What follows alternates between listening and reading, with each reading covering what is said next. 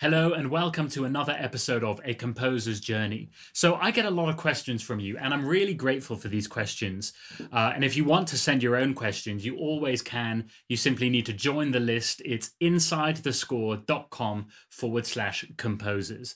And if you join that list, you can ask me your questions. I always read them, and if it's a very good question, then I may well answer it on this podcast. So, anyway, I get a lot of questions, and they're things like, how do I write a good structure for my piece? How do I write better harmony, better rhythm? How do I develop a theme? I get so many questions of this nature. How do I do this specific thing better? And yes, learning music theory would definitely help. It's always great to be more informed. But one of the most common answers to all of these questions is study the greats or study music that you love.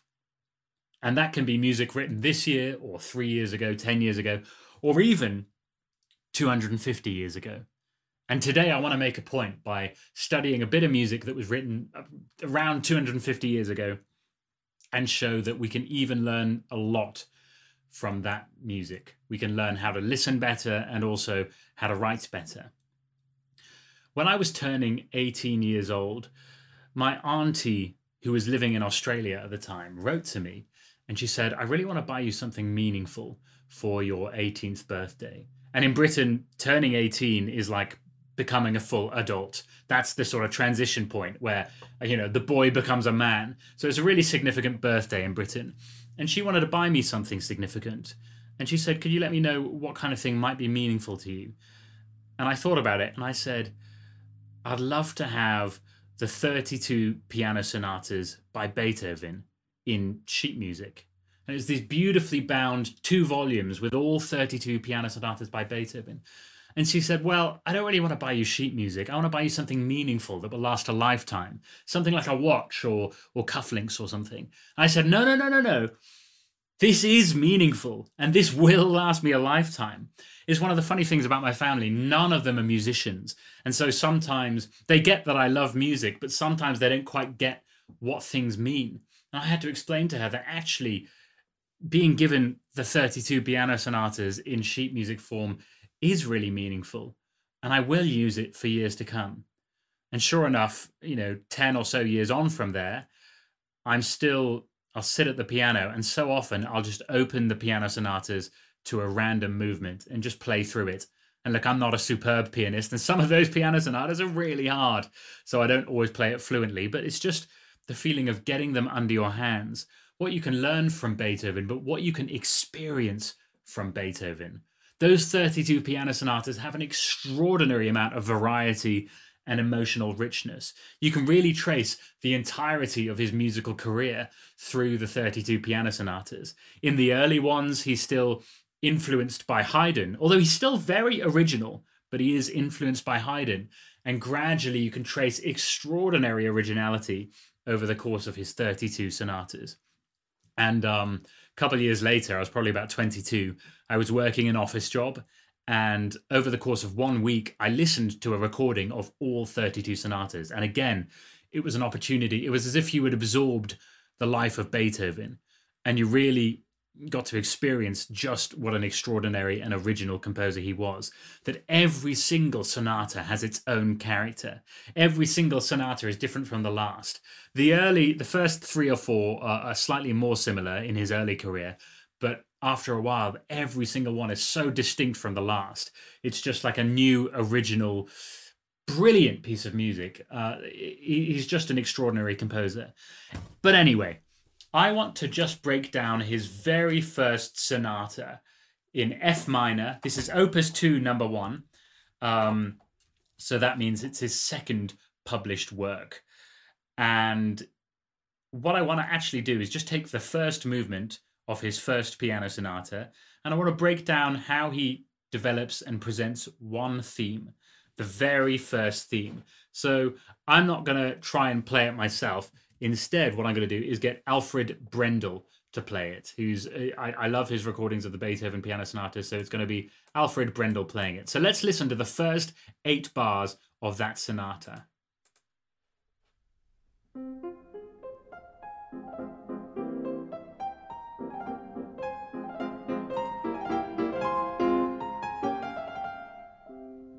So there's a couple of things to learn from there. First of all, he presents his theme instantly in a very clear way. Very clear, unmistakably clear. Ultra clear. You can't miss it. There's a nice contour to the theme that it rises up, yep, and then resolves back to the F. But more than that, there's a clear rhythm. First these staccato notes, and then this little diddly-doo, diddly-doo, very clear rhythm. First thing we hear is the theme that he wants you to pay attention to. I think that's something really common with Beethoven. I actually think that's why Beethoven is so popular, is he makes his themes really clear, and it's always obvious what you're supposed to be listening to. That's why I think Beethoven is still such a beloved composer this many years later. And what else is there to say? So he also presents this theme in a sentence structure. It's known as a sentence structure. It's 8 bars long. So the first 4 bars, we get it in tonic, tonic, then dominant. So we get tonic, dominant. That means chord 1 is the tonic, 1, and chord 5 is the dominant, 5. So we get 1, 5, 1, 5, tonic, dominant. Yeah, my piano playing is incredibly rusty because I haven't really practiced. Actually, it's pretty concerning. I haven't really practiced in about 2 years because of COVID. I just stopped practicing. I had the arrogance to think, oh, I'll be fine. It'll be like riding a bike. And actually, my finger muscles, I sat down to play something obvious the other day, and my finger muscles just don't work like they used to. So I'm making a New Year's resolution to actually practice several days a week, and hopefully my muscles will shape up again. Anyway, so if I scuff up, blame the complete lack of practice for 2 years. So, sentence structure. The first 4 bars are tonic, dominant, and then we have a continuation. So this is where he continues the theme, but just little fragments. Rather than presenting the whole, he's just going to do a little fragment. So this time it's going to be, that's just a fragment, the ending bit of the theme. And finally, he ends on a sort of cliffhanger. That's a kind of cliffhanger on chord 5, the dominant. And we're just left hanging there, wondering where's it going to go from there. So sentence structure is another really good way to present a theme. It's very typical in sort of Mozart, Beethoven, Haydn. You might remember a couple of podcast episodes ago, I talked about John Williams and how he often writes in period structure. Period structure is another great way of writing a theme. So is sentence structure. By the way, it doesn't really matter what these structures are called. It doesn't matter whether they're called sentence and period. Sometimes I forget which one's which, but the important thing to remember is how they actually work. It's the same with sonata form. It doesn't matter all the names, all the technical jargon associated with sonata form. What matters is you understand how it works. Then it'll really stick if you understand how it works. And I've said many times before, I think sonata form, if you're going to learn one thing in music theory, learn sonata form really thoroughly, because it will open up a whole world of music between about Haydn and Shostakovich. Just, you'll be able to listen to hundreds and hundreds and hundreds of pieces of music with a newfound appreciation if you know sonata form really thoroughly. And you can also learn about sonata form on my YouTube channel. So anyway, we've heard this theme. It's a very clear theme, and he's presented it very coherently and cogently in a sentence structure. Now, what's he going to do next?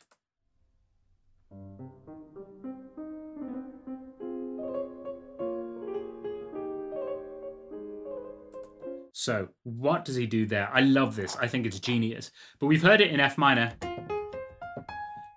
and that's in the treble at the top of the piano. This time, we're going to hear it in bass, and now it's in C minor instead of F minor. And then we hear an F minor chord. Well, that's the home chord. That's fine. You'd expect to go, but instead it's, what a surprise. D flat. Instead of, it's,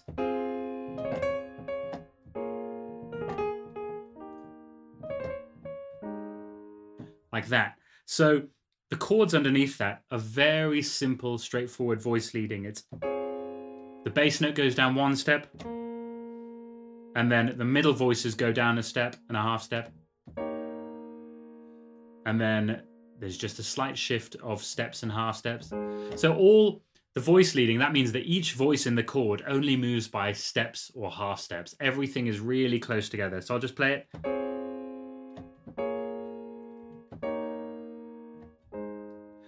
Very clean harmony, very clean harmonic progression. But what kind of covers that up, makes it more interesting, is that instead of just going for every chord change, instead we have a little fragment of melodic material.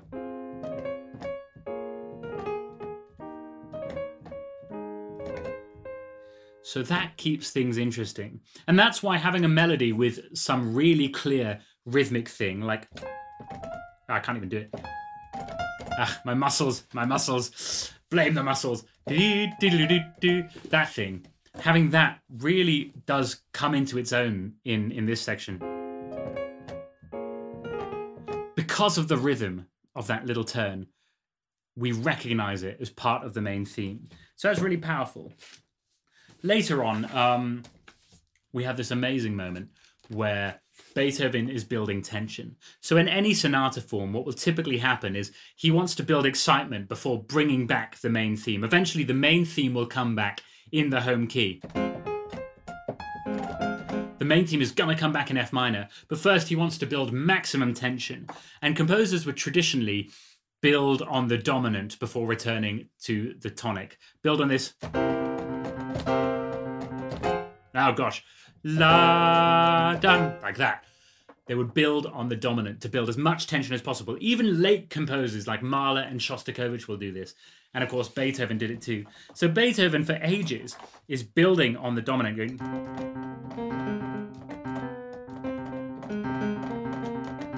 that kind of thing. That was poorly played again, but he's building...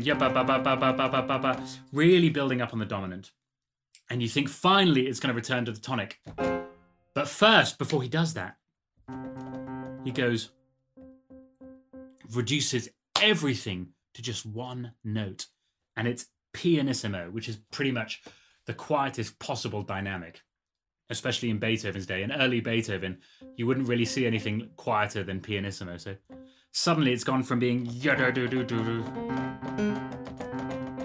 gone from that to just being very quiet.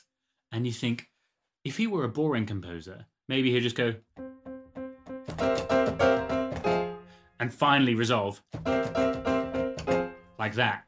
But instead, he goes absolutely quiet. And then, so he suddenly goes off, throws you completely off tangent to build even more tension by going C, C, C, and adding in a D flat. That semitone clash. It's an astonishing moment.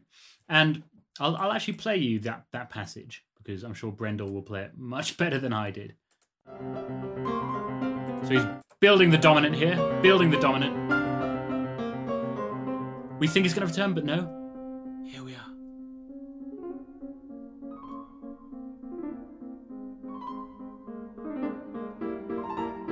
And finally, back home again. So, again, beautiful voice leading. Just one step or one semitone at a time. Very clean voice leading, but it's that we think we're going to go... We think that louder would be more exciting, but Beethoven always knows the right moment to pull everything back to make it more exciting. And this happens again and again throughout the piano sonatas, and symphonies too. But throughout the piano sonatas, I've noticed it a lot, that Beethoven is a genius for putting in very quiet dynamics at the most exciting moment. He just knows when it'll make the piece even better. And I've often been playing through a movement of one of his sonatas, and you think, why has he made that quiet? And then you play it really quiet, and you think, that's much better. That's much better than playing it loud. It's much more exciting. It's much more intense or emotional. He's a real genius for that. So you've got to realize that sometimes, if you want to build maximum tension, pulling everything back to the quietest point can actually be more effective than just going full loud. And I think in modern day music, with club music and trailer music and film music, it can be tempting to throw the whole kitchen sink in, be as loud as possible for excitement. But actually, Beethoven was a genius for pulling everything back at the most exciting moments. So anyway, I'll play just one more really cool moment. I think I've said pretty much everything I wanted to say about this movement, but I'll play one really cool moment again, where you'll hear once more this. These things. You'll hear those moments again, but he's just doing different things with the chords, really surprising you. And the whole time you're thinking, where is he going?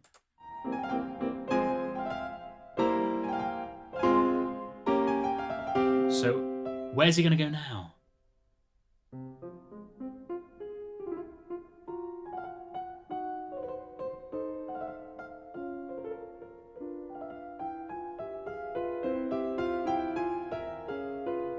He was just so brilliant at throwing you off harmonically with subtle little things like that, where you just don't quite know where he's going. But all of his voice leading is very smooth. His left hand is just.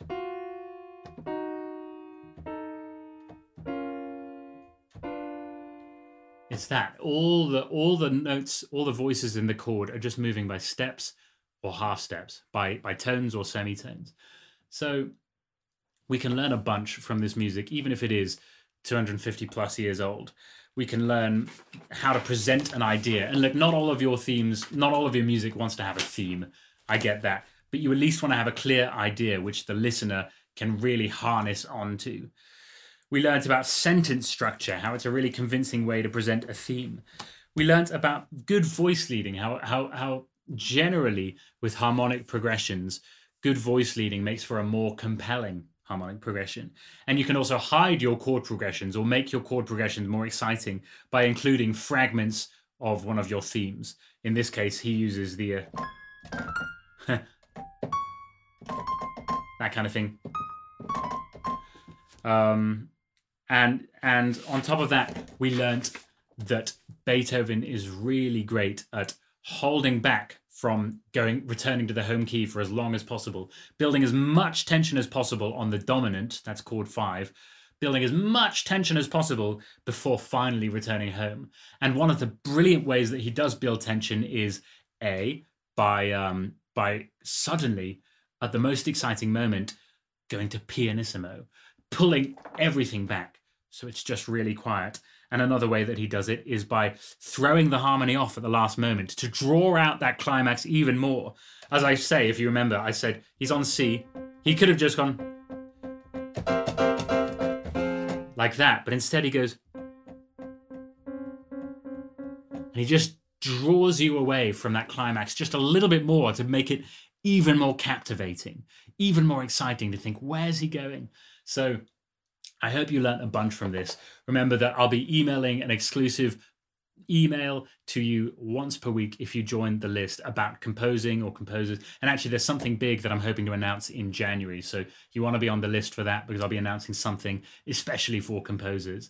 And I had great fun listening and dissecting this little theme and how Beethoven works with it. I highly recommend you grab some sheet music, try playing through this first movement of his first sonata, or listen to a couple of the Beethoven sonatas, because you can learn a lot and you can experience quite a lot musically just by listening through Beethoven's different sonatas. So I hope you had fun. And as I say, a lot of the questions you ask, it's really fun to answer them with this kind of thing in a podcast, but the answer is often learn from the greats. Learn from music you love and learn from the music that we've inherited, because this is our heritage. Anyway, have a great week and maybe listen to a Beethoven sonata, because you'll probably enjoy it. Cheers. See you soon.